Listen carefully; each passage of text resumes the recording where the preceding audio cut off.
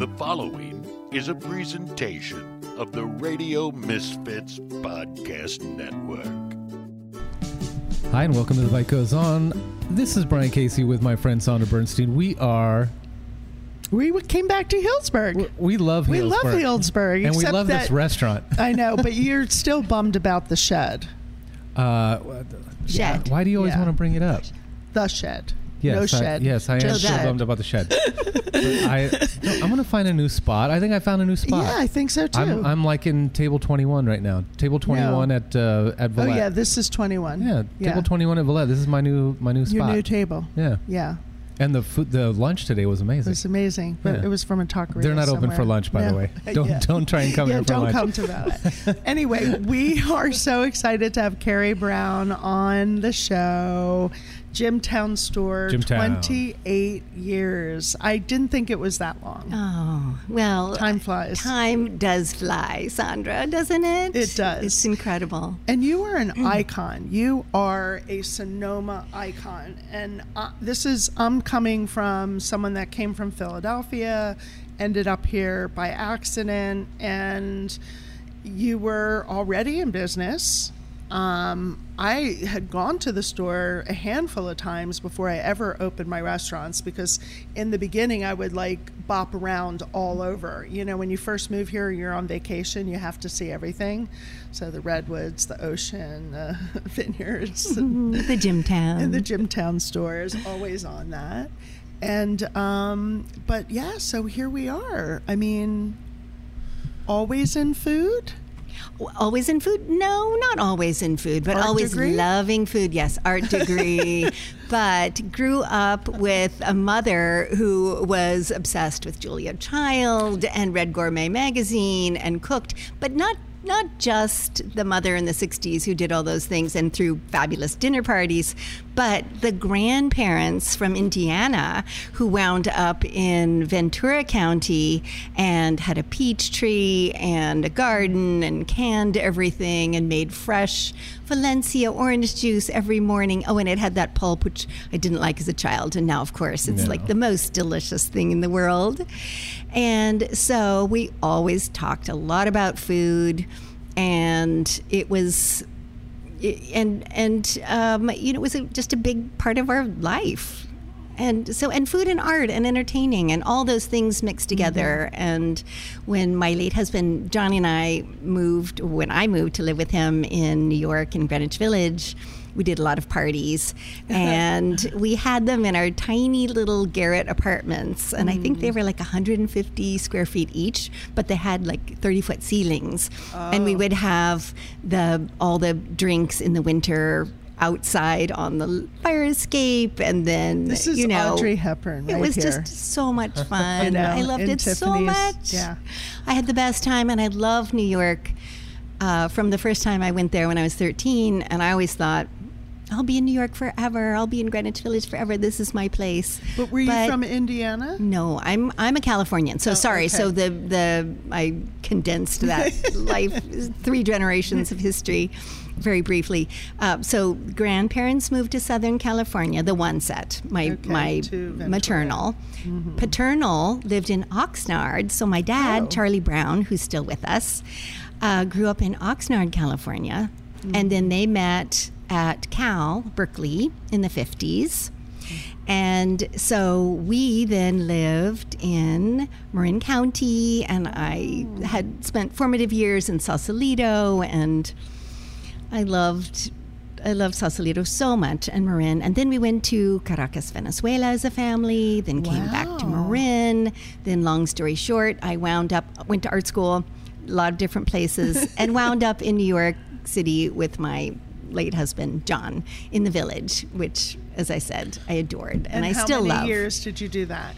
I only got to live in New York the scant 4 years. Oh, well, but I've been going. It's like dog years in New York. It is. Yes. And I go every year. Try to go a couple of times. Nice. You still have friends there? Yes. Yeah. And plenty of reasons to go. Yeah. Who doesn't? Oh, It's exactly. New York it's one of the is- epicenters yeah, of the totally. world, right? Totally. Wait, why does the family up and move to Caracas? So that was a fabulous job that my dad had. He was a city manager of Sausalito, assistant city manager in Berkeley before that.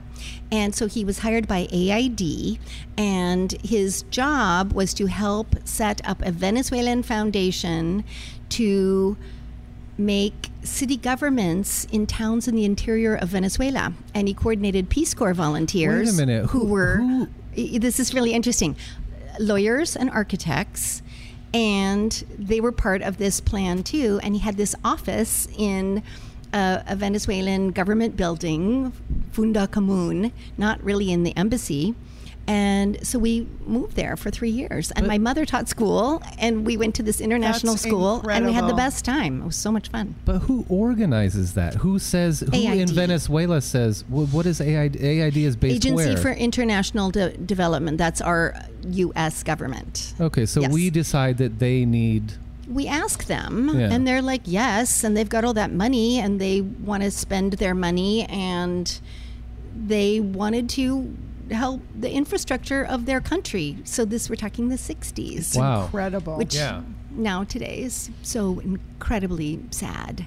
Different. It is. And- And how Yes. old were you when you were in So Venezuela? 11 to About? 13. Oh, wow. Formative years. Very much so. And had Yeah. the best time.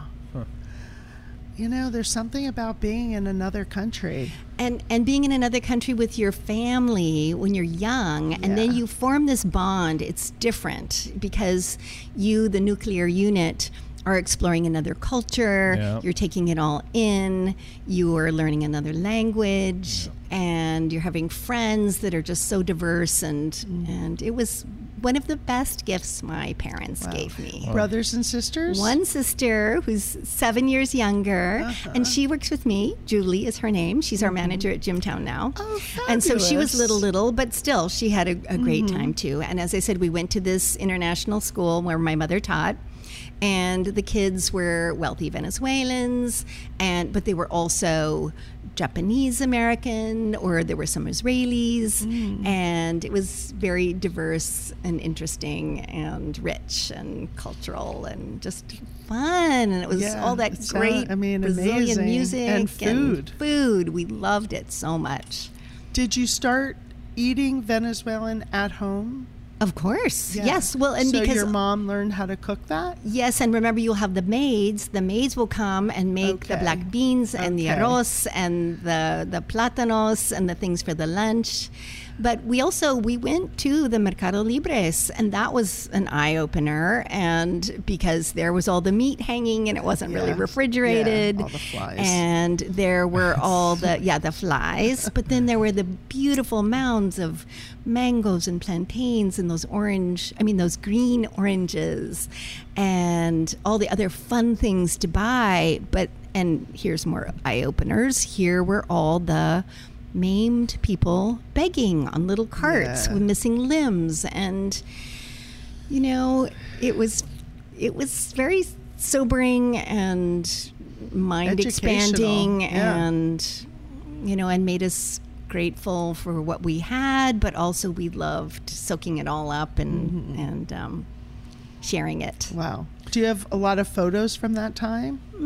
I think I don't know if there are a lot of photos, but my memory Yeah. is good. There are a lot of sounds etched amazing. in my mind's eye. Yeah. Well, can we stop for a moment, and just for those listeners out there that either aren't from the area or don't know about Jimtown, explain what we're talking about, because it's sort of an that's a good unusual point. name, Yeah. right? That's right. So what is Jimtown?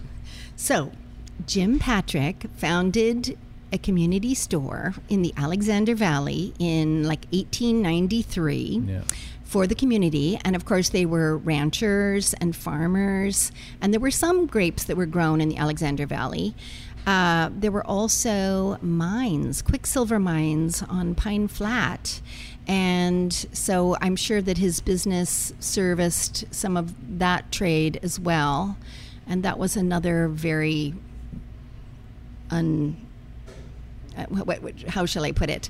That was an unfortunate chapter in our local history too, because they used a lot of Chinese labor that they would bring up to work in those mines, and when they became ill, they'd take them down another way, and yeah, it was not pretty because they were mining mercury and they probably didn't understand how to properly prevent poisoning. Yeah. So sorry I'm veering into all this weird dark history, but that is all of our histories, right? Well, I mean, we have the beautiful places, and so then yes, my late husband and I fell in love with this funny little place. We saw it on a road trip with some friends. Wait, you just skipped about 100 and something years. I did.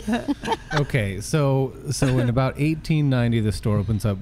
How long is the store going as the original All store? Right. So first, Jim Patrick and his family lived there, operated it as a store for the farming community, and then his grandchildren, I guess, took possession, and they ran it as a store, and then somehow it closed, but there was another little store right down on the corner, the Alexander Valley store, and the Goodyear family that we bought the store from, their parents, Lloyd and Lydia, apparently had run the Dry Creek store in Dry Creek Valley, and then they came over and rented that one or something and ran that for a little while, and then this one became available and they purchased it. And then in the 1940s they added the iconic front room that we have, that you see as Jimtown today. And so they operated the store until, am I getting it slightly loop? I might have. Sorry about that. No, yes. We all believe you. We okay. Have no. And then, so grandchildren of Jim Patrick have possession. They closed the store. The Lloyd and Lydia Goodyear came along, purchased the store, added the false front. Were they the tire people? No, they were not. Okay. No relation. And then that family ran the store continuously until I think their children, their son Bob Goodyear and his wife Caroline ran the store, and then they decided to close it in 1985 or 86, something like that. Because he was tired of doing it, and I think it was a lot of work, and they carried a lot of accounts, and he would cash everyone's checks and drive with $15,000 on his bench seat into town on Friday afternoon and come back with the cash, and times were changing, and they were in their 70s, and I think they were tired, and so it's a lot of work. They also, they had gas. And California came along and said, well, but you have to exhume these tanks, you have to clean this up.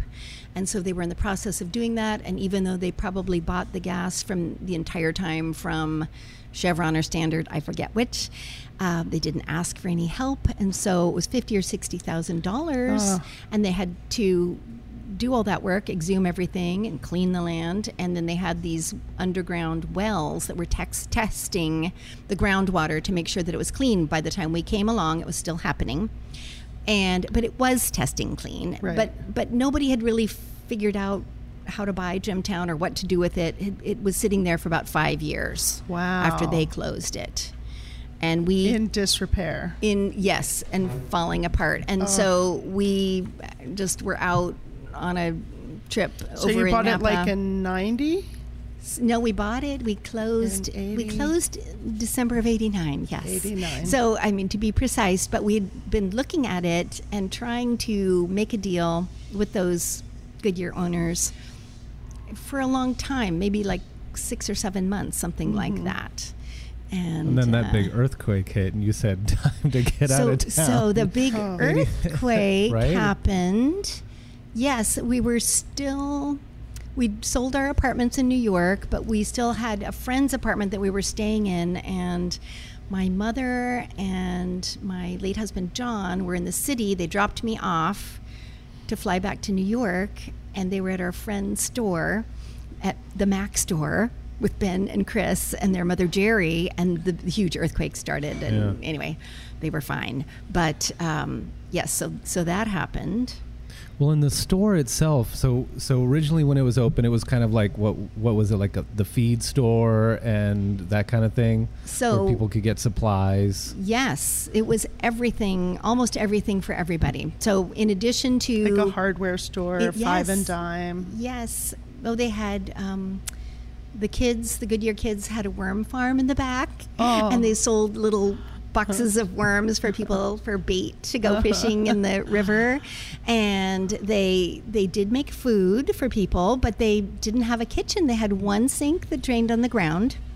They had outhouses. And by that time, Bob and Carolyn were living in the house next door. They had purchased it. And the house where they had lived and raised their children in the back was a little cottage that was rented, and that's now my house. And we restored that and redid it.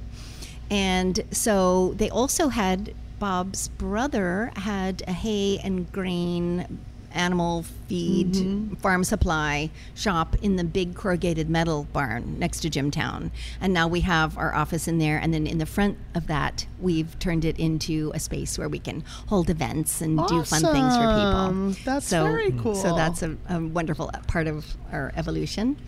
And so, yes, so they had food that they bought in from Mike Hudson or whoever it was, and they had a slicer, and they had all the cold drinks, and they had groceries and things that people would come and purchase as well, and funny things on the shelves. There's not a lot of places to shop. No, there are no places to shop in the Alexander Valley, but also I think with the advent of Safeway and things changed, habits changed, and so I think that their business was sort of winding down, and while it was very much a beloved gathering place for all the locals, for sure, people were very sad when it closed, and when they heard that we were going to buy it and restore it and open it, they were very excited and came and introduced themselves and brought you a pie. Yes, but we also knew from day one that we would put in a real kitchen, and that it was our intention to make everything and serve lunch, and that we knew also to have that kitchen and a chef and staff. We would cater, and we also thought we'll probably need to make something that we can sell out and about in the world as well, and diversified, because we are in the middle of almost nowhere, even though it's only 8 miles from the plaza. But it is a destination. It's remote. So it is remote. Yeah, and I'm sorry, the reason I keep asking is I want people to sort of, and I think you painted the perfect scene, that it was kind of, and still is, sort of the local connection point for a lot of people, and sort of like when I was growing up, you had the Five and Dime. That was like the store that you went to, and your parents got stuff. They always had ice cream, so the kids would get 5 cents or 10 cents. You could get ice, 1 scoop or 2 scoops. But that's sort of the store we're talking about. I mean, it is. You're not just one thing. Now everyone does one thing. It's this store, that store. You're sort of catering to the entire family and community all at once. So it must be hard, because you can't have a whole aisle of toys. We have 6 toys this month, and then we've got 2 different kinds of bubble gum for the kids, and then we've got a one kind of wrench. Well, there were less, you know what I mean? Like, there were less options though to buy. I mean, in the olden days, so there weren't. You didn't have access to that many toys. Yeah. I mean, like, you could have a stock of really a small amount, and it would seem like a lot. When you're a kid. Right. Yeah. And the penny candy and all those fun things. Exactly. Yes. I mean, but you're right. Like, our country is developed in such a way that single stores, so many more options, more products. It's like going to Safeway now and looking at the potato chip aisle. Yeah. That's like, it's overwhelming. It's ridiculous. Yeah. It's like, who needs that many we different kind we of don't. bags? So now, for products that you're not making at the store, who is the person? Is it you Who's that the buyer? actually? Yeah, who's the buyer? Well, my sister's officially the buyer, and she does a fabulous job. And of course, I still help and It's am always part of the it. funnest, But it is, quirkiest of course stuff. it is. Yeah. And we've always, so from day one, we've tried to be this democratic store where it is, yes, very challenging because we have the guys that are out working in the field and they want to come in and buy beer. Yep. And they want to maybe a quick lunch. Then we have everybody in the wine business, from the vineyard managers to the winemakers to the owners. And, you know, in the beginning we thought, okay, we're going to have really beautiful cheese because we love good cheese. Only it was in the days when everybody was thinking they were lactose intolerant. So that was one strike against us. And then the other strike was people said things like, oh, we buy our beautiful cheeses in San Francisco and we bring them up. It's like, oh, okay. All right. So it, you know, so sometimes you have great ideas. They're a little premature. Other times you are right on, you know, target. So back to that being the democratic store. So yes, so we would have some things like the potato chips, and we always knew we wanted to have it feel like that kind of iconic store of your youth, whether you lived in a city and you got to go to the dime store on the corner, or or you were out in the country and it was this rural place where they had everything. Store. Yeah. The general store, right? But we also knew that our customers would help us figure it out. It would evolve and grow, and we knew we had to diversify, obviously. And but we always loved all kinds of fun. Both of us grew up collecting things with our parents, antiques and folk art and funny things. And so from day one, and it was my husband who said, oh, you know, Charlie and Caroline, my parents, they need to come and help us do this. They're too young. They can't retire. They were like my age now, right? And so they're going to be a part of this. And so from day one they were, and my mother was in the kitchen, you know, making scones, and we were doing fun antiques, and my dad was helping restore everything and keep it all going. And so that's been a wonderful part of it as well, that it wasn't just my late husband and I. It was a family business from the beginning, which was so much fun. And I wouldn't have dreamed to ask them, really. I don't know why, but it was his idea. But I think that's really sweet that, I mean, he obviously really loved your parents. And vice versa, yes. And really wanted to be with them. Yeah, that's a nice memory. Yeah, it's but somehow you became like a flagship stop if you are visiting Sonoma County. Well, and so we had the intention to do that. Yeah. You know, it wasn't just happenstance. So we knew that to open 7 miles from the plaza in 1991, we were going to have to become a destination for people. And so, you know, we had a wonderful team of architects, Furneaux and Hartman from UC Berkeley, and we knew from the beginning that we were going to have to reach out to magazines and to share our story. And they've started coming, and then they never stopped. Thank goodness. Yeah. And we never had a PR person, but we also knew that what we were doing was very aspirational, and we thought that people would identify and appreciate that we wanted to take this old landmark that was falling down, closed for 6 or 7 years,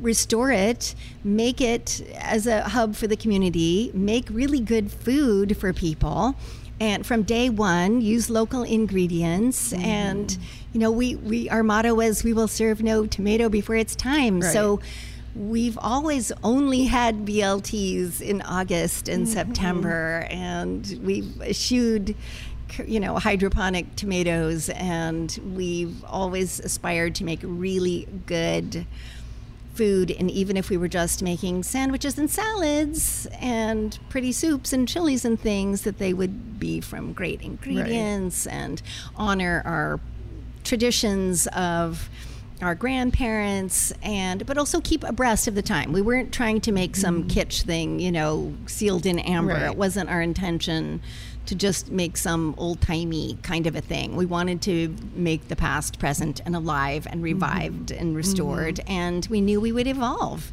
And that's what's happened in 28 years. We've really evolved and changed and grown, but the core values are there, and our core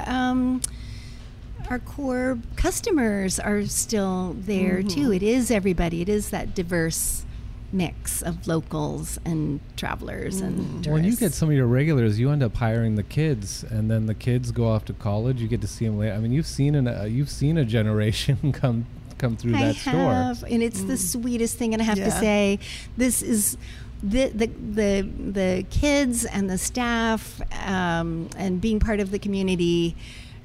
This is the reward. This is what I love. This is one of the reasons I'm still doing it. So we were at our local community picnic the other day, and Leland Reichel. What do you have? Wait, that segue, I'm going to, that's another subject that we can chat about. But this young man, Leland Reichel, I don't know if he was 13 or 14. He came to work with us, and he was the youth clothes, and they stock and they mop and clean the bathrooms and recycle the bottles and all those things. And he worked with Johnny and my dad, and so he turned 40. And he's married, and he and his wife have 4 kids, and they're amazing, and they're still here, and he works in the wine industry, and he invited my dad to his party, who's 90, Aww. Charlie. And then I have right now the most wonderful college youth, and her name is Isabel, and both of her siblings have worked for me. For Susie, Azucena, and then her brother Arturo, and they're a bit older than she is. And it's such a pleasure and a joy to have that continuity, and she's so much fun. She's going off to be a junior. And so I've known her since she was a little girl. And then I have also Patrick Sullivan, whose parents have Dry Creek Peach. I've known him since he was a kid. He too is going off to Oregon. This is his second summer working with us. And they have so much fun together, and we have so much fun with all of them. And they make me crack up. They make me laugh. They were telling me about Urban Dictionary the other day, and they didn't want me to look at it, but then they were selectively giving me some things, and they were making me crack up, like definitions like boyfriend or half boyfriend or all these funny cultural things. And anyway, so I love that. And then in the kitchen too, I have Marta, who's worked at least 15 years. She's from Oaxaca, and so there's a wonderful continuity, and I'm so grateful. Oh, you to have be part another of that. 20 years of this, easily.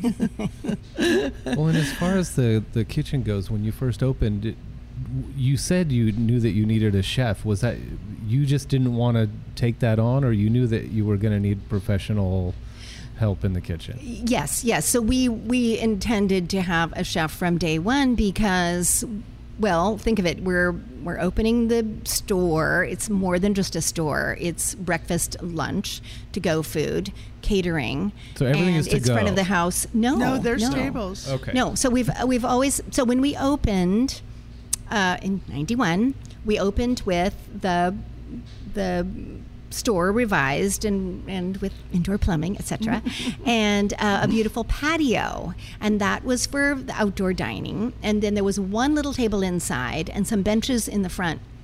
But over the years, we've evolved and added more tables inside.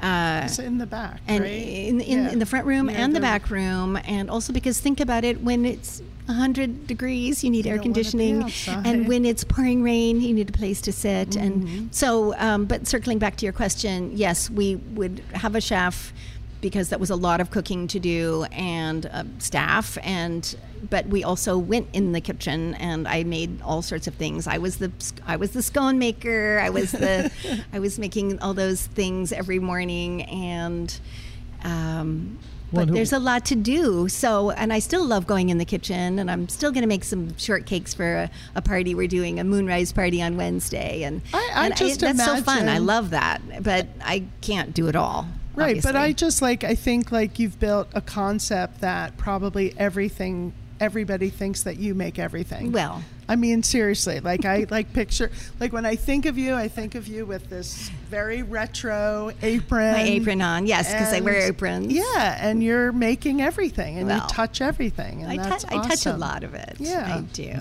And if I don't touch it, I weigh in on it, and I art direct it. But we have a great chef now, and he's a veteran. He's Richard Whipple, and I know Richard. Please send him my regards. I will. I adore him. Yes, yeah, he's such a great guy, and he's so level mellow, and calm and firm mellow. And organized, but everybody gets along. It's a harmonious shop, and as you know, that is so important. And for the front of the house and the back of the house to get along too, and not to have that big divide. That's just wonderful.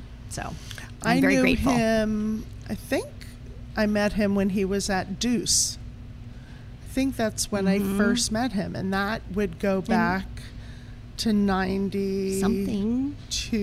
Well, no, I got here in 93, so probably 95, 96. And he was at Chandon for a long time. He was at Chandon, yeah, I think, crazy. And then he went to the hotel in Santa Rosa, I think. Yes. Oh, good for you. That's awesome. It's wonderful. And when did you decide to make product for the markets? Well, again, that was a germ of an idea when we formulated our concept, because we thought, all right, we will need to make more money. We will need to have more income. And so we weren't quite sure what it was going to be, though. Yeah, apple pies, or what would it be? So we did come up with these wonderful condiments from day one to put on our sandwiches so that they would be fabulous on the baguettes for picnics if you took it down the road to a winery and ate it, ate your fig and olive tapenade with prosciutto and blue cheese. An hour later, it would just taste as good. Delicious. And so somehow, and people started asking, that's it.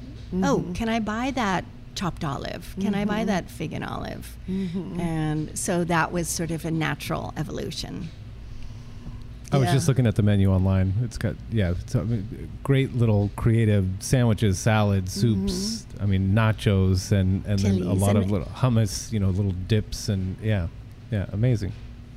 Well, and now, over the last few years, we've also attempted to make things that we can deconstruct so that we can have healthy things that could be vegan. And so, for example, there's a chilled corn soup right now, and it's absolutely divine. Oh, Richard makes the best soups. And it just tastes like corn. It tastes like summer. But it's not made with any stock, but there's a little dollop of chipotle crema in the middle with some more roasted corn and chives but if you're a vegan, you could leave that little crema off, and as well as with other things. And I think that's we have to do that. Yes, we do, because we need to eat that way. And yes, we want our BLTs, but we can also deconstruct them and make them as delicious as LTs. Right? Yeah. Yeah. So when you started doing, because it was pretty early that you were doing the condiments, and I would think, like, in my memory, it was like one of the earlier artisanal products that was being handmade and brought to market, and there's no book out there that tells you how to do that. So Were you just like grilling your purveyors? Like, how do I do this? How do we make it happen? Well, I think we started in our kitchen, and I think we even made the chopped olive in the barn for a brief moment and put hairnets on and went in there.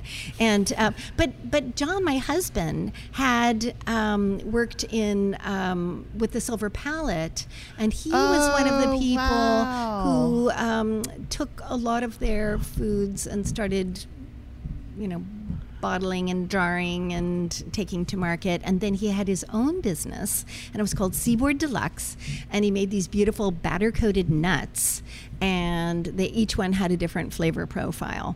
And so we were at the fancy food show, and I helped him make with a the booth nuts. with the nuts. Seaboard Deluxe, John Werner Seaboard Deluxe. So this was before we did Jimtown, and this was about the time that I met him and we got together. So So he had like if our listeners don't know, this yes. is the love of your life. Yes. And so yes, East Coast, West Coast, but with sharing a lot of, as my mother said, choose somebody that you really share your core values with, and the rest of it, doesn't matter. Right. Figure that out. That's a good lesson. Yeah. So fancy food show. You would do that. So you had some knowledge of some things that of how you to were going bring do. something like to market. Yeah. And how long did it take from getting it in the markets here to a much larger scale? Well, a couple of years, and then it even spiked, and I think we were like in Costco's nationally with just, I think maybe it was the one or two products. The fig and the artichoke. And the chopped olive. Okay. And then somebody knocked us off. Sorry, I just had a flash. I'm thinking of the top of this olive tapenade that I buy at the store, and I'm like, my God, Jimtown. in a plastic tub.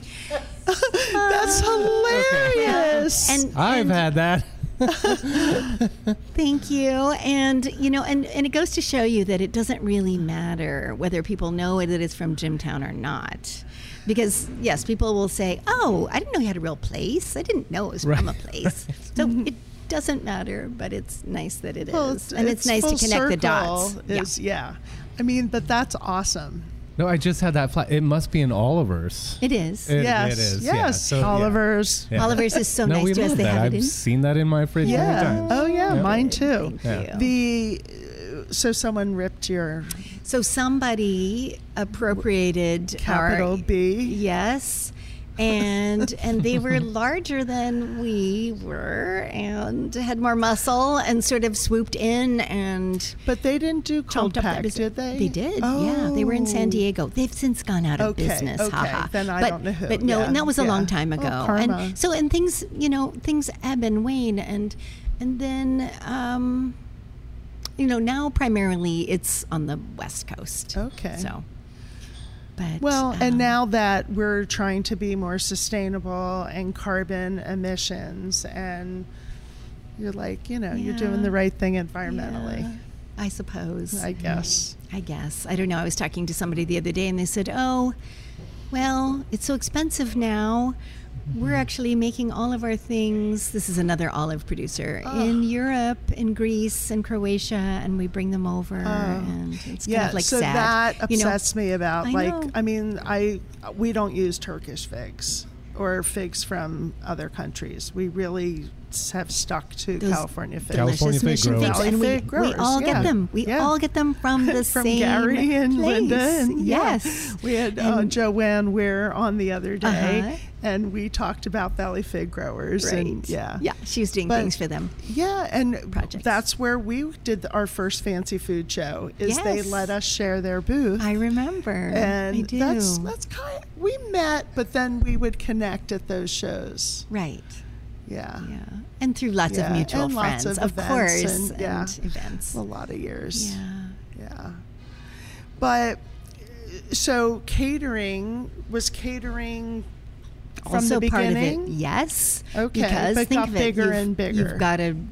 You've got to chef and a crew in the kitchen. Right, and you got to make and you need to diversify and expand. And so within the very first year, somebody asked us to do a christening, and then somebody died and said, would you do a wake and at the hall? And, you know, and we did things for our neighbors who were wineries. And wineries I could see doing a ton of stuff for. And so, and did everything from very simple drop-offs, as we still do, to, well, we'll bring staff and we'll make something beautiful for you. And it's always been creative and fun to do as well. Is that your favorite part?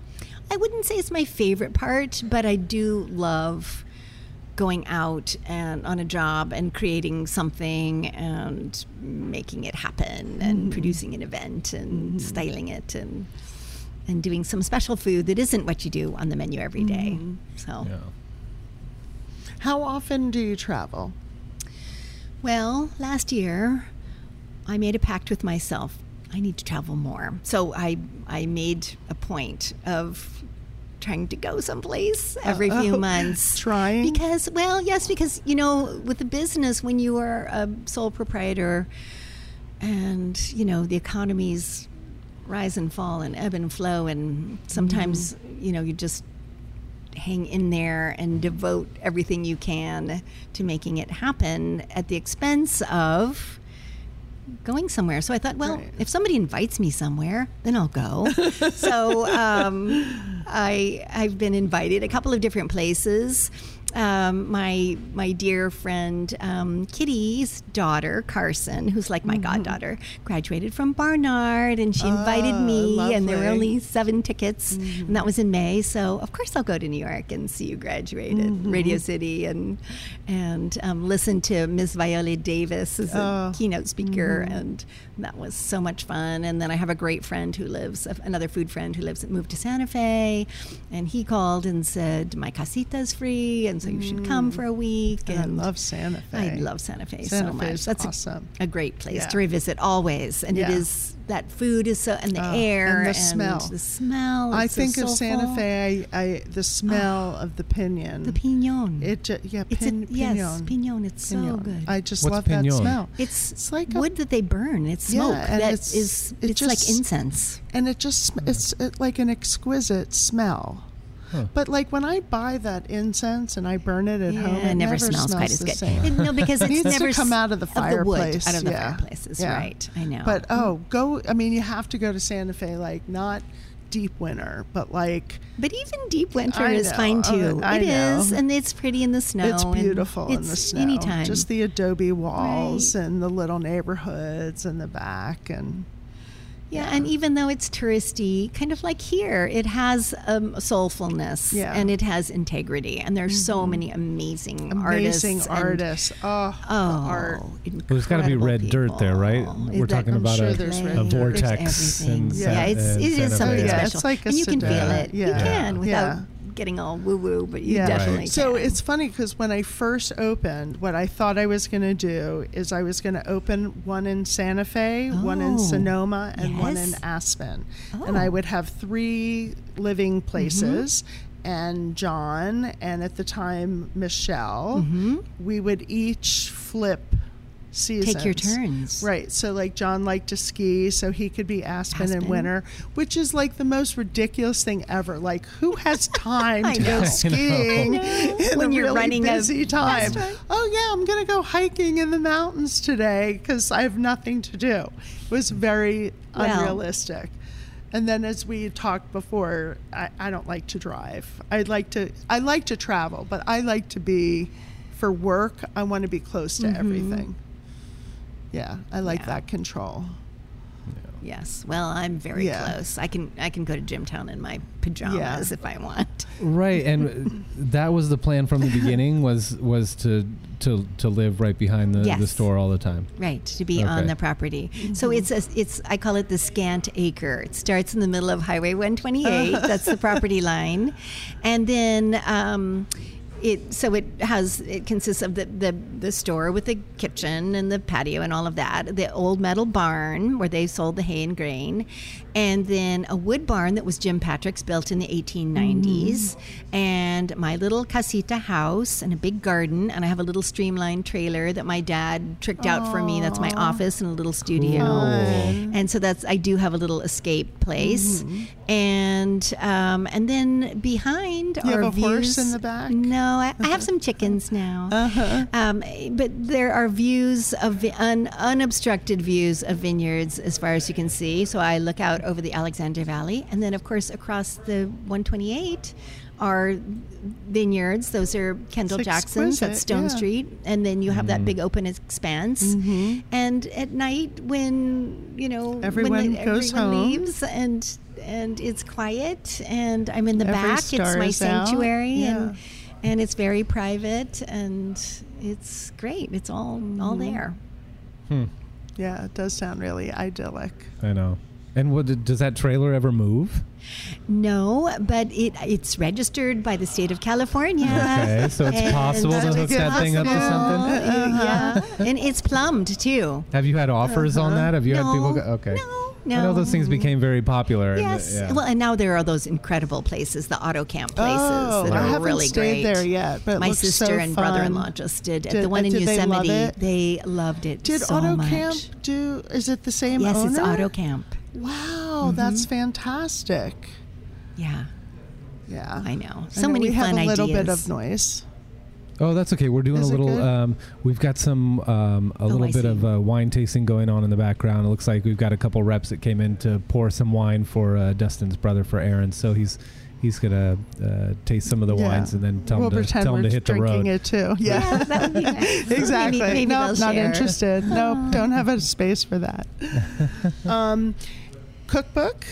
Yes, and that was just the most wonderful experience. What year did that come out? It was published in 2001, and the cookbook was a collaboration with our dear friend Michael McLaughlin, who passed away not long after the publication, as did my husband that year. And it was really my project. I mean, Johnny had recipes in it, but it was really my project with Michael. And Michael, if you don't know, was hired by Julie and Sheila, and he wrote the Silver Palette cookbooks, the first ones, and then he had the Manhattan Chili Company, and then he went on to author, 15, 20 cookbooks, and he was an excellent recipe writer and developer and taster and tester and writer, and just so good. And I learned so much from him, and I learned so much from my first editor, Susan Friedland, who was very that's esteemed. a real name. Yes. Yeah. And that was HarperCollins. HarperCollins did it. Yeah, that's awesome. And she told me that my first book should just be recipes but more. I could have more, but she didn't want it to have photographs because she didn't want it to date itself. And I was disappointed because I wanted to really style all these beautiful photos, and Chronicle Books was making all those pretty books, and but in the end I was glad that my book was my book, and I loved it, and it did stay in print for 18 years. And incredible. Wow. So and was it mainly stuff that you were selling in the store? It was yes, a lot of our favorite recipes, and lots of personal things, and then lots of community. So for example, recipes from Ray Tang, who had Mariposa in Windsor, and then we also had our family recipes, and but other chefs that were good friends.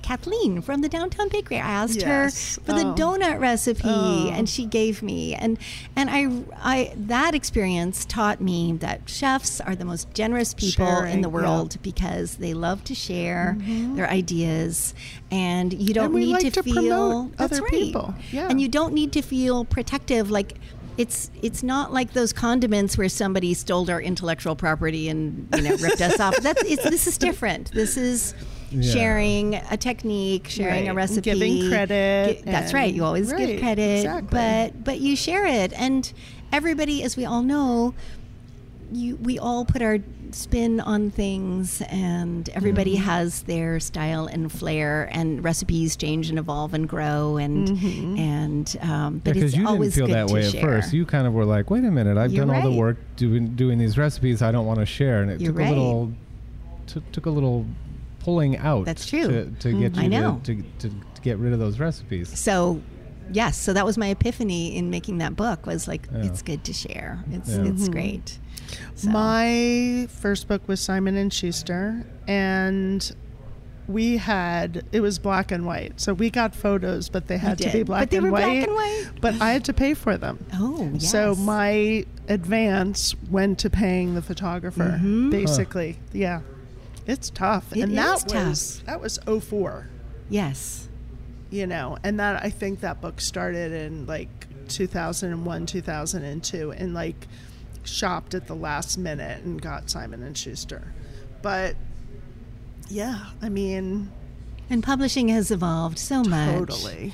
And now I feel, there are a lot of amazing young people that are doing incredible things, but unless you've got those 60,000 Instagram followers, they might not look at you. Right. I think it's much harder. It's hard to do that now. Well, and everybody wants everyone's attention.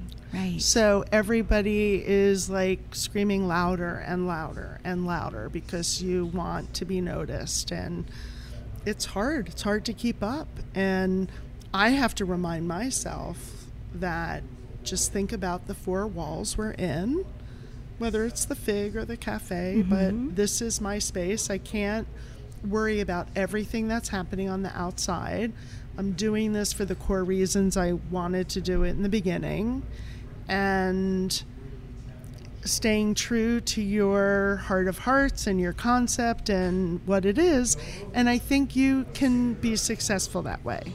I do too. Yeah. And people respond to integrity and authenticity. And age. And, we've stuck to it. Yes. I know. I'm not. Yes. I know. Have you noticed? I feel it, and I don't have any data to show it, but I sort of feel that people are coming back to more of a cottage industry desire. Oh, for sure. Where they Yes. want things that are made by someone that they know. They don't want to shop at Walmart and Target necessarily. And I understand some of that is, for financial reasons where people are struggling. But when given a choice, I feel like right now people are sort of craving that more intimate personal relationship with people that they're getting things from in their life. But have you Agreed. noticed that in your store as it kind of a pendulum swings where you kind of think, oh, people are just into Costco for a couple years, and then they sort of swing back to wanting to know who's making the brownies that they're eating, and Without question, yes. And that also translates into other things, not just food, like records. People are into vinyl, Right, yeah. and caring And about campers, like Airstreams. right, and caring farming. about things that are handmade for sure, Yeah. and and we always had fun antiques and folk art and things, but there was a while there where it became sort of the age of IKEA, and young people weren't really collecting funky, funny things and Yeah. mixing them in, and they wanted everything to be mid-century modern, maybe, but new, and so. But I've seen that taste Evolution, sort of pendulum swing back as well, and I like I that. noticed it with our watering the garden in the back. Every year it seemed like I had to get a new thing to attach to my hose to water the garden, and then it would break because you're buying something for $20. Yeah. And but every year you just didn't want. You're like, I can't spend $100 on this brass thing. Oh, right. But then after 10 years, or as you just get older, you start to realize. I'm just Why didn't I gonna just buy the brass thing? I would That's a good still thing. have it Right. today. Yes. Buy the good thing. And it's the same Right. thing with clothes. There's Yes. disposable clothes Buy that the people good get. thing. Just spend the money. Here, This is for you young people out there. I don't know if there's any young people out there. Just we spend have a young little people. bit. Spend a little bit more money and buy less. and Yeah. buy less and have Yeah. something And quality that's not disposable, so you're not putting it into the landfill or throwing it into the and Goodwill be system. mindful. I know. I have a friend that went on a clothing, I think she's still on it, a clothing fast. And I said, what about underwear? She said, well, no, I'll get fresh underwear. Yeah. But she's really been trying to wear things from her closet and repurpose, and I admire that. Yeah. Yeah. Well, my shopping is like, depends on sizes. What we can fit in when. Maria and I have 3 different supplies of clothes. It's for when we're really skinny, when we're kind of our target weight, and when we're over what we think we should be. Do you guys ever wear the same clothes? Like, are you ever at the same spot at the same time? Rarely. Rarely. Like, she's really, really skinny, and you're either in the middle or... Yeah, it's unfortunate. She probably very rarely wears the big clothes. Well, no, you just like to have that one night where you're both comfortable having the lights on. And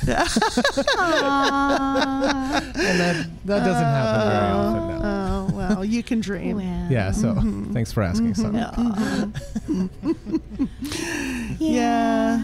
Right. Well, we wanted to be a little, one of the taglines of our show is sometimes controversial, but always delicious. And we thought you might want to get maybe a little bit controversial on this show today. And what should we talk about? Open up the forum. Yeah, come on, let's do it. For you. All right. If there's anything on your mind that you want to talk about that you think maybe local listeners would be interested in. Yes. And it's affordable housing and finding people to work. Are you having a shortage? We have such a problem. So, for example, this year we did not reopen on Wednesdays. We do a winter close Tuesdays and Wednesdays because it just gets so slow. And this year we were unable to replace our kitchen manager.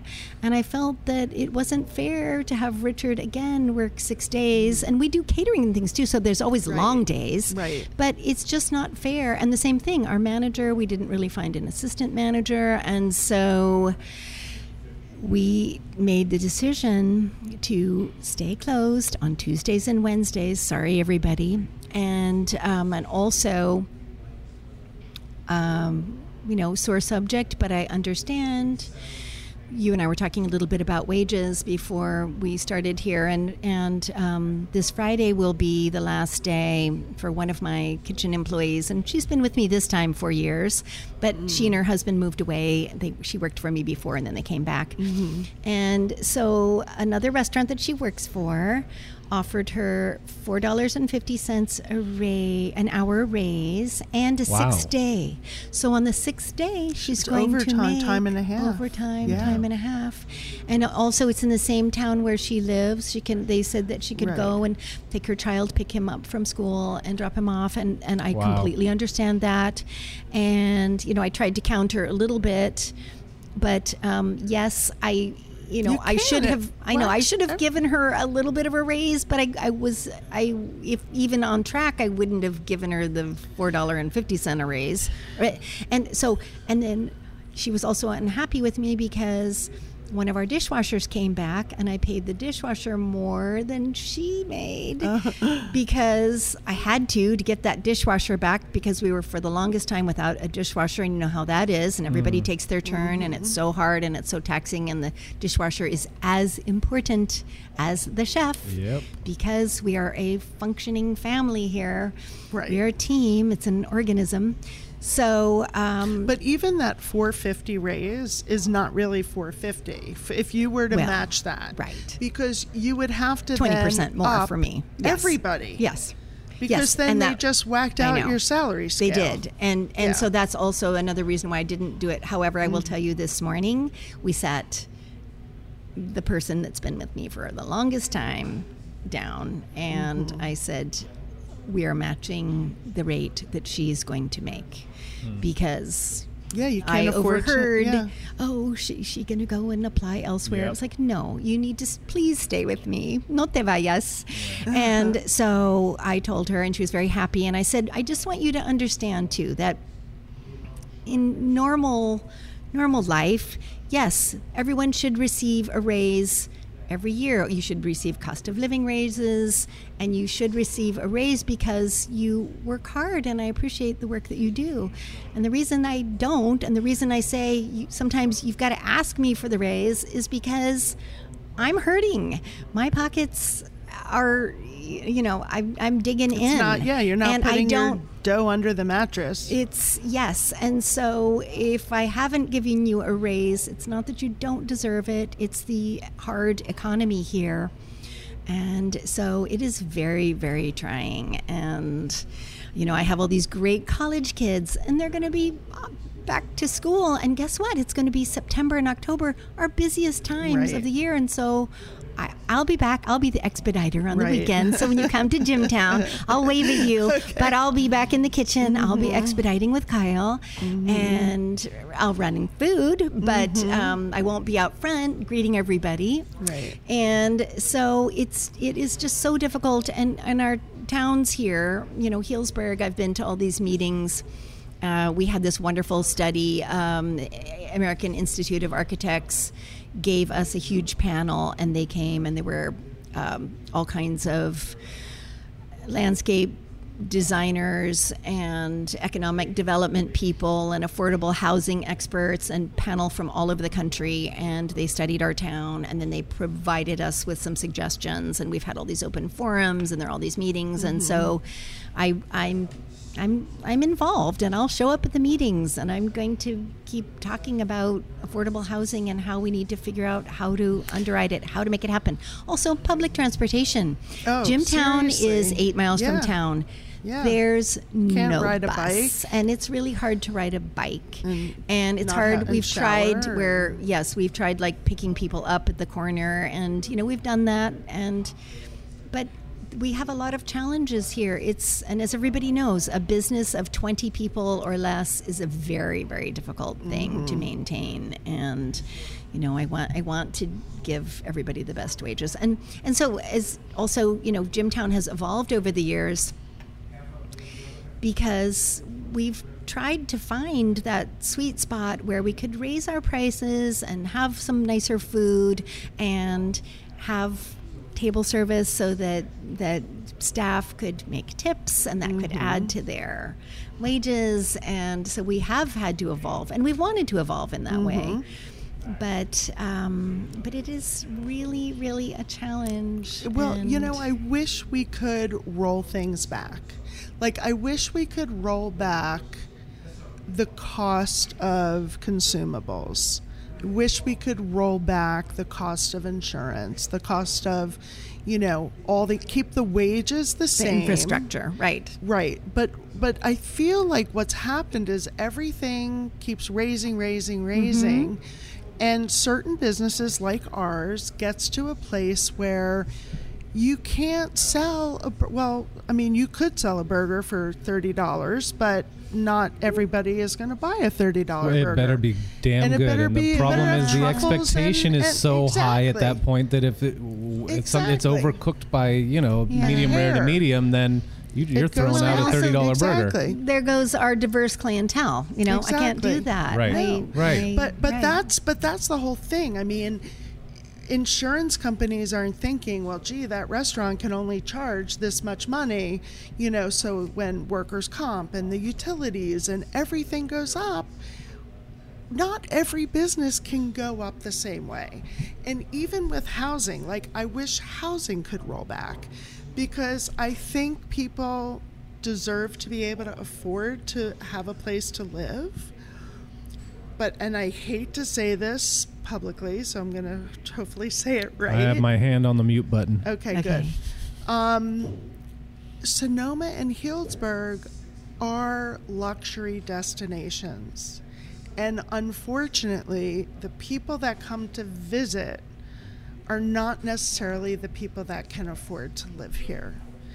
And I don't know how that changes.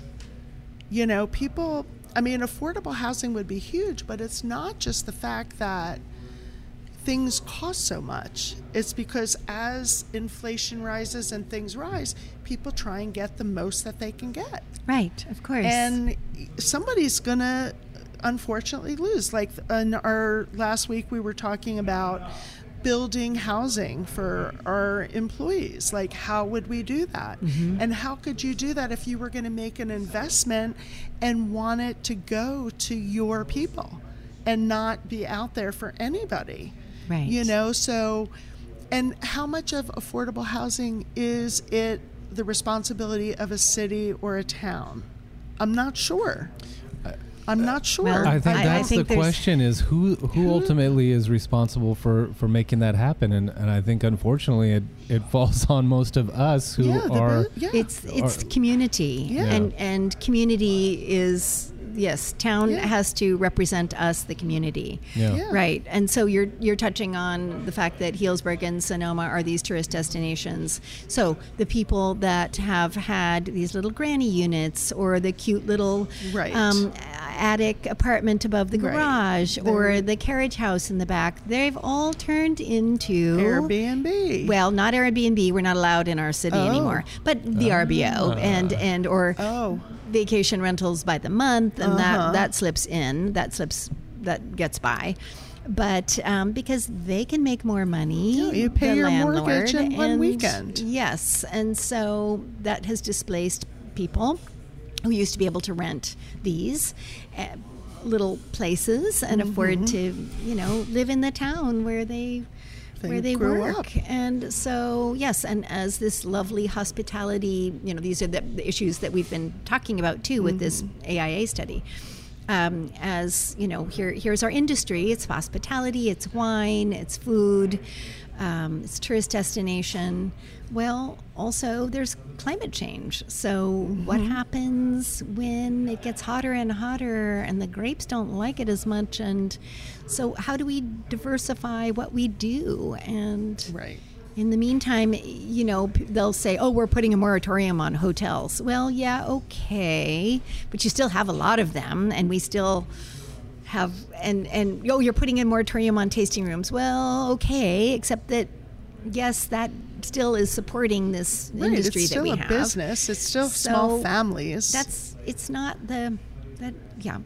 deep and it's connected, and we all need to dig in, and we need to stay with it, and we need to lobby and roll up our sleeves. I think one of the cool things I saw in the city, and I think they're happening more and more, is, and when you just said there's more hotels, and do we need more hotels, or they're there, it's like turning a hotel into affordable housing. Yes. And they're doing some of these things in the city where your house is a room, like a hotel room. And you might have a hot plate, but there's a community kitchen and a community living room and area and washer and dryer, and they're like these community housing projects where you can afford a room, but you just don't have it's like a dorm room. Yeah, almost. It is like a dorm. It is and like a campus. And there are plenty of millennials that don't mind living like that. Right. They're not ready. They're not ready to totally settle down all the time. I think it's the part, it's not the like millennial, and it's not the baby boomer, but it's that middle place of people that are thinking, I want to settle down, I want to have a family, I want to support my community. Where am I supposed to live? How am I gonna afford a house? How am I gonna afford rent? I mean, a rent in Sonoma for like a 3-bedroom house is like $3,500. That sounds cheap, actually. $5,000, Really? I'd say. Yeah. Oh, maybe. Yeah. I mean, well, it depends. It's kind of crazy. And the other thing is like our workforce, our beloved Hispanic community. And Sherpa community. We can't do without them. We cannot do without them. And how do we help? How do we work on this? Because without them, I have yet to see a robot that can do dishes. Yeah. That can work in our farms, harvest grapes, or do whatever it is they want to do. Make a beautiful mole. Yes. And Yes. and we Californians have understood that, I think, better than elsewhere, perhaps in the country, is we are California el Norte, and immigrants are our Part of our lifeblood. It's part of community. our culture, and they're integral. And believe me, they're not taking anybody's jobs that No. wants. No. They're not displacing No. people. And you know what? And we're Criminals just- are criminals. Well, You know, yes, we of have plenty of our course. own criminals. It's not like people outside of our country are automatic criminals. Well, we Well, know I that's mean, just preposterous. We should like we don't even flip need them to- out. We I think should the send last 2 our weeks is, yeah. this show is coming on a little bit later, but the Yeah. last 2 weeks you can see it's Brutal. It's not terrorists and people from well, it's- other countries. We've got our own We have our problems own here. terror. Yeah. We Yeah. have our own. We have our true. own issues. Yes, and it's. But it's a long. But these are like really long-term. They're shorter-term problems with longer-term resolutions, because we can, like, even City of Sonoma, they had 3 housing meetings. The city decided they're going to do a housing trust fund. So they're going to put another tax on top of all of our taxes. So again, when you talk about the grapes, what happens when they're not sustainable anymore? Well, what happens when people don't want to pay $1,000 for a hotel room? Because $350 of it was for tax. Yeah. They could have stayed another night somewhere.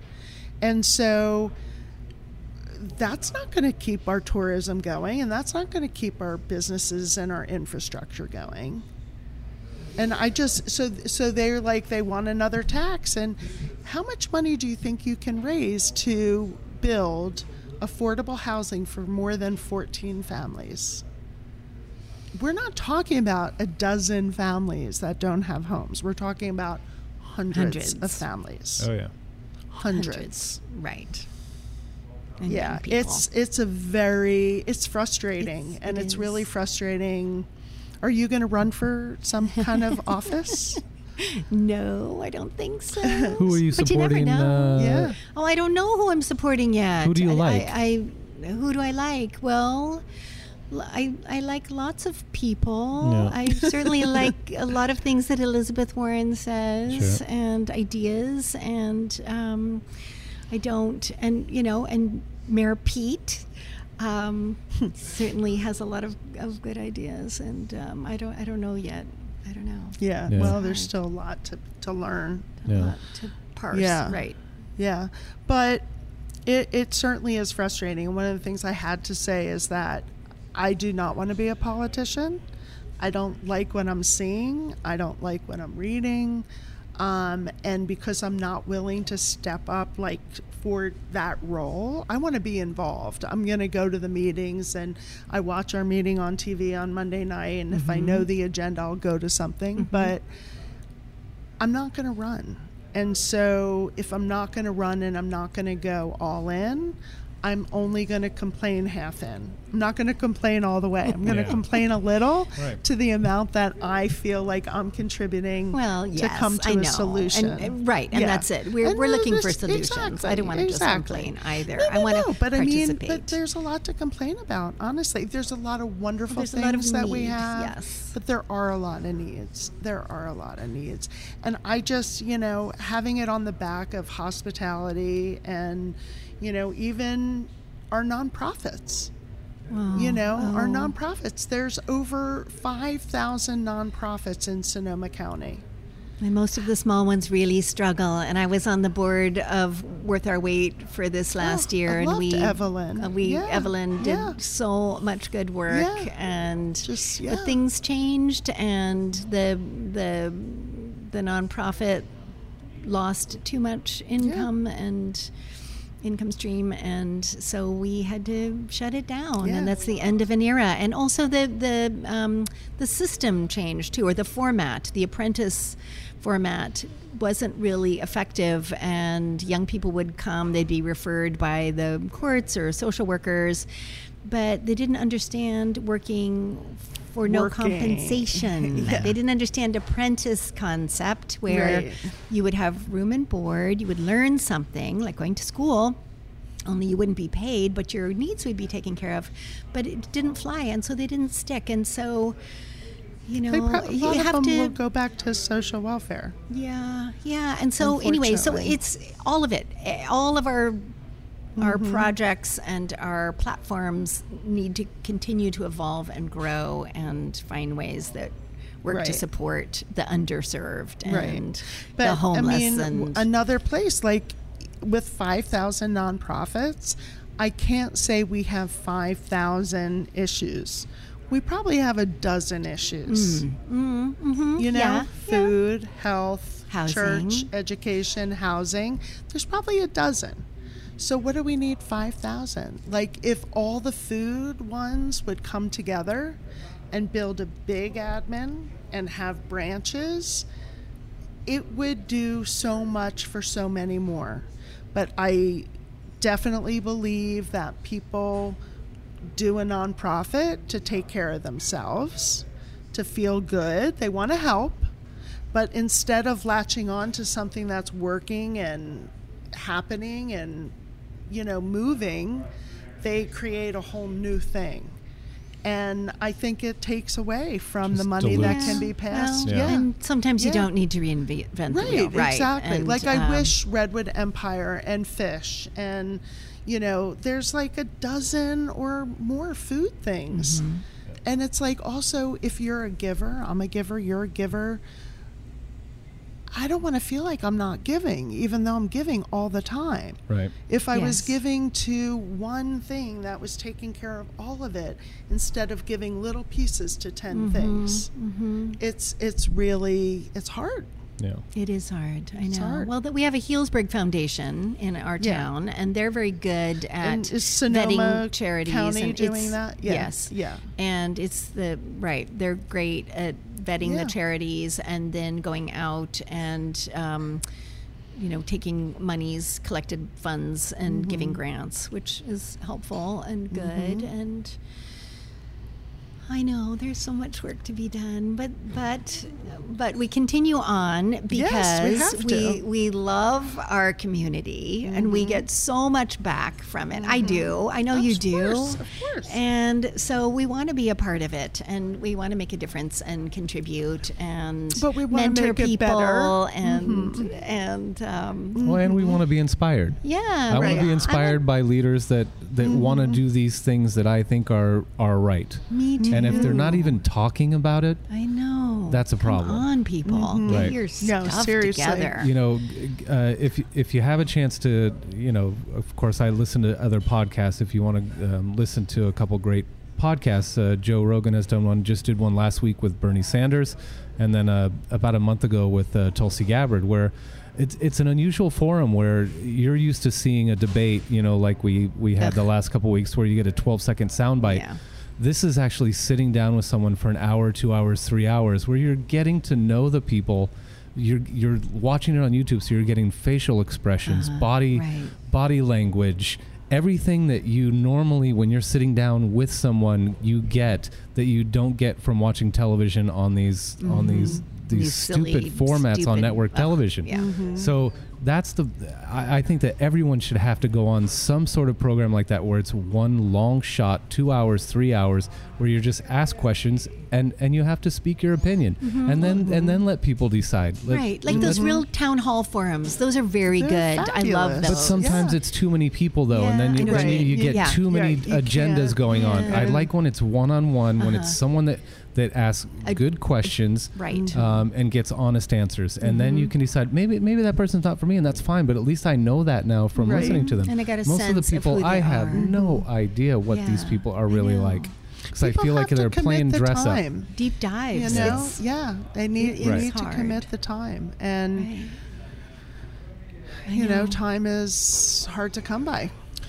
I'm voting for Sandra Bernstein as part-time president. Sandra Bernstein. Somebody Part-time wrote that president. on Facebook. Sandra, somebody did when we hit 10,000. Yeah. Somebody wrote Sandra for president. I'm like, oh no, not even for part-time assembly person. Supervisor. No. Oh. Yeah, I want to be liked too much. I really strive for like being liked. But you would be liked, and you'd be able No. to crush the bad people. Wouldn't that be No. fun? No. Oh, I'd love to watch it. You would? Sure. Would you be my campaign manager? Why not? In your spare time. In my spare time, exactly right. And isn't that the problem, really? Yeah. I know. So We're all living our lives. I'm really not sure like how I actually had an interesting thing. One of the managers who used to be one of our managers and went across the street to be a manager at the restaurant across the street, which is fine, emailed me about 10 days ago and said, how would you like me to handle employees that work for you that come over to me they don't want to leave their job, but they need more hours? How would you like me to handle that? And 10 years ago, I would have said, well, they need to choose. They need to choose. They can work somewhere else, but not across the street. Preferably not on the plaza. Because we're sharing, you have somebody that has lunch at this restaurant and dinner at that restaurant. It's weird. Yeah. Now, today, I'm like, I do not want to come in between anybody and their ability to make money.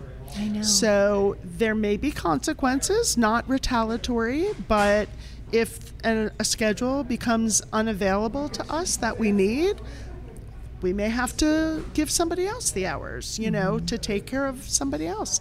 But I don't want to be responsible for saying no. And if someone's tried to get a job everywhere and there's nowhere to get a job, I know. Which it sounds bizarre to me since everybody needs help. Yeah. But and it's weird. Well, who should I we work need with? help, but we need viable people with common sense. Exactly. And, so now I'm like, the management department just grew into a whole nother restaurant because now we're going to start sharing staff. It's crazy. It is crazy. It is crazy, It's but crazy. I empathize. And I appreciated the email. That's right. They could have just done it and whatever. And, Right. I know. even staff coming to me, I'm like, you got to do what you got to do. I'm not going to be the person. I wish there wasn't an overtime law. Right. And even though we have so much overtime right now, but I wish there wasn't, all the training that we put into our team. I hate giving that away. I wish if they're going to have 2 jobs, let them have 2 jobs with me, Right. But, yeah. But then it becomes cost prohibitive because then they're on it's impossible. overtime, time and a half. Yeah, I know. Exactly. Yeah. Well, I don't know. Maybe we will have a woman president. I would love that. I think it would be I want that interesting. in We my haven't had lifetime. it. I think we should try it. We're ready. Yeah. We're more than ready. Yeah. So, any other aspirations to your business? Like, is there another endeavor, or is it tried and true and just keep the, enthusiasm and create different foods for different seasons? And do you still have like the entrepreneurial bug? Yes, in ways, and with people and mentoring people. Okay, So that's huge. huge. I mentioned that the old grain and hay barn that we have at Jimtown, and the front of it now is more of a it's cleaned out because it's a beautiful party space, and that happened for a very special party. And so we've started to have some makers fairs. Fabulous. And it's so much fun to have different artists and designers come and set up like a little mini sort of a market or festival, and we'll usually partner with a winery or two, and they'll pour a little wine and tastes. And so, and the winery people that I invite, I say, you sell your own wine, bring your square, because you're giving away tastes of wine to all these people. Do your and thing. then the makers, the crafters, the designers, they can sell their stuff. But then they can give me 20%. Oh, perfect. And so we can publicize it. And where would people find out about that? Well, on the Jimtown Instagram or on our newsletter, and we tried hard to share it out to the community. So we have the next one that's coming is in September. I think it's the 20th and the 21st. And it's a wonderful designer, Dima, from San Francisco, and she makes her own clothing and has it sewn here in San Francisco, and she has a home just also. One maker? No, she's one of them. She's just one. Mm-hmm. And then an artist, Molly Perez, who's a Healdsburg person, and she's so beautifully talented. And they have a similar kind of vibe and aesthetic. And then one of my neighbors, Morgana Moore, makes beautiful jewelry out of wood and leather, and so that's been really fun. Mm-hmm. And we've also had lots of author events, and or have cultural speakers come. Awesome. Yeah. And I love being part of the community and giving a forum and a voice and a place. You may want to run for something. I'm trying to think of what the Alexander Valley. The skeletons in my closet are that would prohibit me from running. So Could it be any worse than anything? Imagine. You're right, actually. I mean, no, really. and it's going to be something like, should I say this live? Maybe I shouldn't. I don't know. All right, I my saw her throw a housekeeper. plastic bottle. No, I just like into the regular straw. garbage can. Yeah, I used a straw 3 days ago. God. Oh yeah. Okay, This what straw things. What did your housekeeper do? No, she didn't do anything. But there are people that I pay cash to. Okay, not my Jimtown employees. Right, I don't. right. Yeah. But it's I'm in the with you. grand scheme of things. Come on, I know. But you know what? You're paying. Yes. You're paying. You're not paying. Well, Yeah, of course. I get it. I think we'll forgive you. Okay. Yeah, I definitely forgive you. I think most people will. Yeah. My accountant doesn't even ask anymore. But karma, Yes. right? Honestly. And our good karma, the intention of what we do is the karma that we make. Yes, and it all boils down It does. to a form of the golden rule. Exactly. Treat people the way you would like to be treated. It is so simple and so basic. It really is. And I And- grew up on that. My Of parents said course. that every day. That's right. Yeah. And we're so grateful for what Yeah. we have. And why Yeah. wouldn't we want to? Right. We don't need to. This is what I don't get. We don't need to feel better about ourselves by squashing somebody else. Why? Right. How does that even? That psychology, I don't even understand No, that. I don't either. It's. Yeah, almost. We should almost have a 10-second rule where you have to sort of listen and empathize and then respond. Right. Before you open your mouth. Exactly. Right. It would be nice. Things would take a yeah. little bit longer, but I think But it things would would be a lot better. I think they'd be a lot more civilized. Right. And, when you go to Mexico and you live in a little village and you're out and about and you're strolling and you run into people, you stop and you ask, you inquire, how are you? How's your family? And it's not perfunctory. It really is genuine. means something. It means something. And Yeah. you slow down, you stop, you take the time, you connect, you listen, you look people in the eye. And, even that's what we're doing here in this conversation. We're Absolutely. sitting, we're a triangle, and we're looking each other in the eye, and we're taking the time understanding to somebody unpack else. some Yeah, things. exactly. And so we need to slow down and connect with people and share. And if everybody wants to be happy, okay.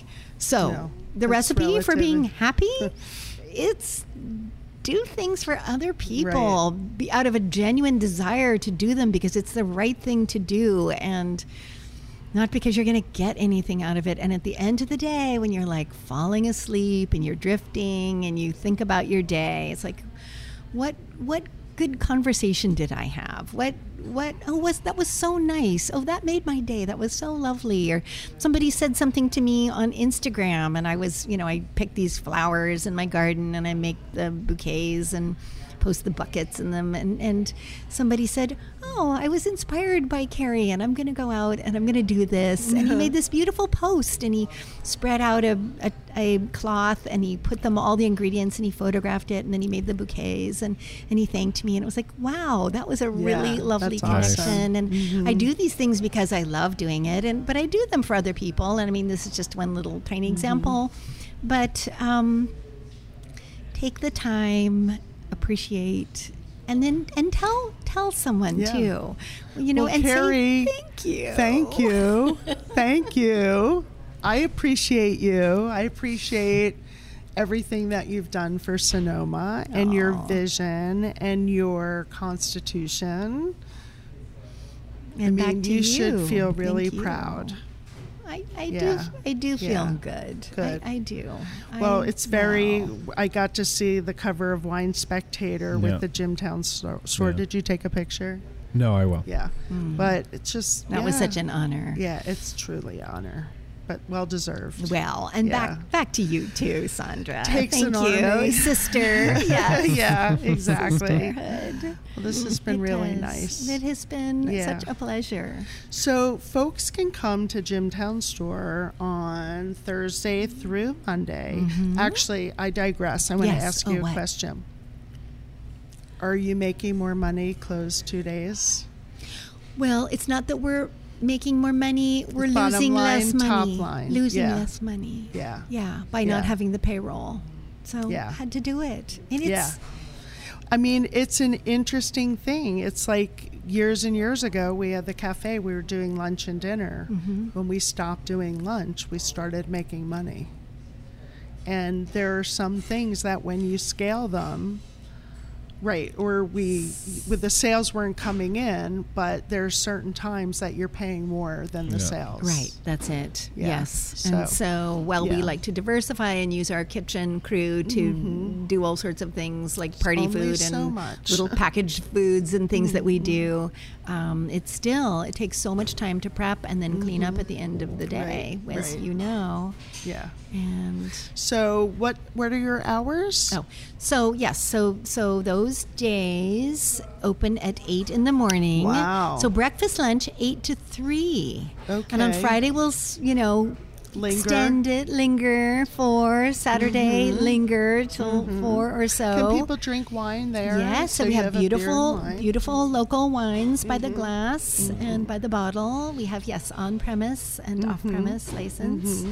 And that's another quick digression is that I have a couple of different wineries. They're winemakers who don't have tasting rooms, and they use Jimtown That's as awesome. a venue. Can and we make mention 'em? beautiful. Yes. So Yeah. one is Bannister Wine. They're my neighbors. That's Brooke Bannister and his wife Morgana, who's the talented jewelry designer. And the other is Alice Sutro, and she and her husband have Sutro Wine, and they are making wine. They're growing grapes on their family property, the Wernicke Ranch on Chalk Hill. And Brooke Bannister's mother was in the wine business, and she was a Seminole winemaker, Wow. Marty. So those two people contact them directly, Right. and Alice will lead like a tour walking through the vineyards and showing you the terroir and Brooke will bring people to Jimtown and we'll do beautiful little charcuteries and with cheese boards and things, and That's awesome. so that's a really fun thing to do to support both of them. Yeah, and collaborate and share Right. guests. Yeah. So that's another evolution. Nice. Very fun. Well, Instagram, are you Jimtown Yeah. store? Jimtown store, thank you. Yes. Okay. So Right, you so follow just on it. closed on the Jimtown's- Tuesday and Wednesday. and jimtownstore.com. Jimtown store. It's jimtown.com. I know I should fix that. Jimtown.com. The website is And- jimtown.com. The Instagram is Jimtown store. I ought to make them match, but anyway. Well, unless someone else has, that's the problem. Someone else may have that and not want to give it up. Maybe. Yeah. Can Yeah. people find out about catering on the website? Yes. Okay. Everything's there. Okay, nice. And what's the actual Much. address of the store? 6706 Highway 128, and we have a Healdsburg zip code 95448. Fabulous. So when you're leaving your house, just plug that into your MapQuest. You don't have to do much but follow the directions. And open your eyes, because it'll be a beautiful ride. Unless you're in a Tesla. Oh, Exactly. okay, yeah, you don't have to open your eyes. Right, it's all windows. I know. We used to joke about in the olden days. We'd say, "Oh, are the guys in the vineyard guys? Are they going to be like put off by the Volvos in the driveway?" And now it's like, well, are people going to be put off by the Teslas in the driveway? The electrical cord coming out of the trunk. But no, we welcome everyone. Yes, We love you exactly. all, and we do. Yeah. Carrie, thank you so much. Thank you. And, honored to have you. Yeah, I recommend if you're coming to Hillsburg to come to lunch, or if you just want to pop through town, make it a set aside a little time to go check out the Jimtown store. And say hi to Carrie. Yes, Say hi to Carrie. Yeah. And Sandra, it's been fun hanging out in Hillsburg with you again. It is. We will look forward to talking to you next week. You can always visit our Dustin. website at thank you, Dustin. Yes, thanks, Dustin Villette from Villette. You can go to thebikegoeson.com to get our episodes and lots of other information on the website. I highly encourage you to visit. And you can also go to radiomisfits.com and check out our episodes through there. And the other podcast. All the other winemakers. There's another podcast that is fun to listen to if you like hearing guys. If you're not tired of hearing wine. Brian's voice. Sure. I don't talk a lot on that podcast. I'm mostly drinking. Well, that's true. Yeah. You can go to radiomisfits.com/the winemakers, and we've always got fun and interesting guests on there, and leave us a review on either one of those podcasts. We'd love to hear what you think, and if you have any ideas for guests going forward, we'd love to hear your suggestions. Thank you both so much.